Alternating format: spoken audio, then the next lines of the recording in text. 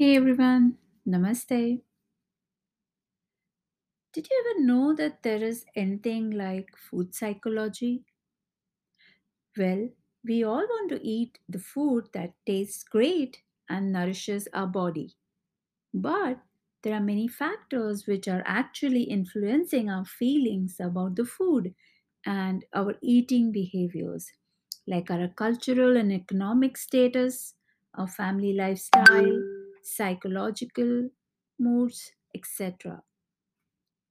So, what is our net loss if we fail to understand our eating behaviors?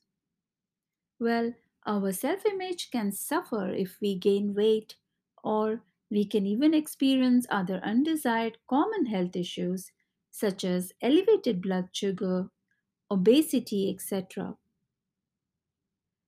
So, how do we cope up with such a situation if we are already feeling that? When we think about changing our habits, it's always been a tedious task for us. But if we want to improve our health and our overall well being, we can begin with few baby steps. Let's try to implement any of these five minimum things and see the magic. Believe in yourself and trust me, you're the boss of your life. If you determine, then anything can be achieved. So, let's go ahead.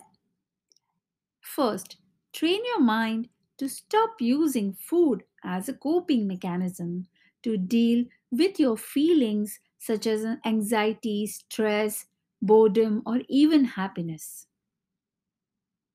Secondly, avoid keeping unhealthy food choices in your home. Don't eat while watching TV, working, driving, or standing. It's very important for us to keep a watch on our portion sizes. Let's try to minimize or reduce our portion sizes as much as we can.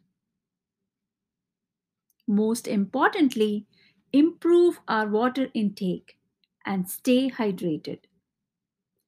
Well, hydration is the replacement of our body fluids, which are lost through exhaling, sweating, eliminating waste, etc. Staying hydrated will help your joints stay well lubricated. Dehydration can affect your mood and make you feel tired, cranky, etc. So, stay hydrated. Limit night eating. Our insomnia should not impact our health. You can entertain yourself by watching healthy eating videos and try out some awesome recipes and share them with family and friends as well. So, friends, improve your health and your well being. Thank you for hearing me and hope you'll try to bring a change in yourself. Thank you and namaste.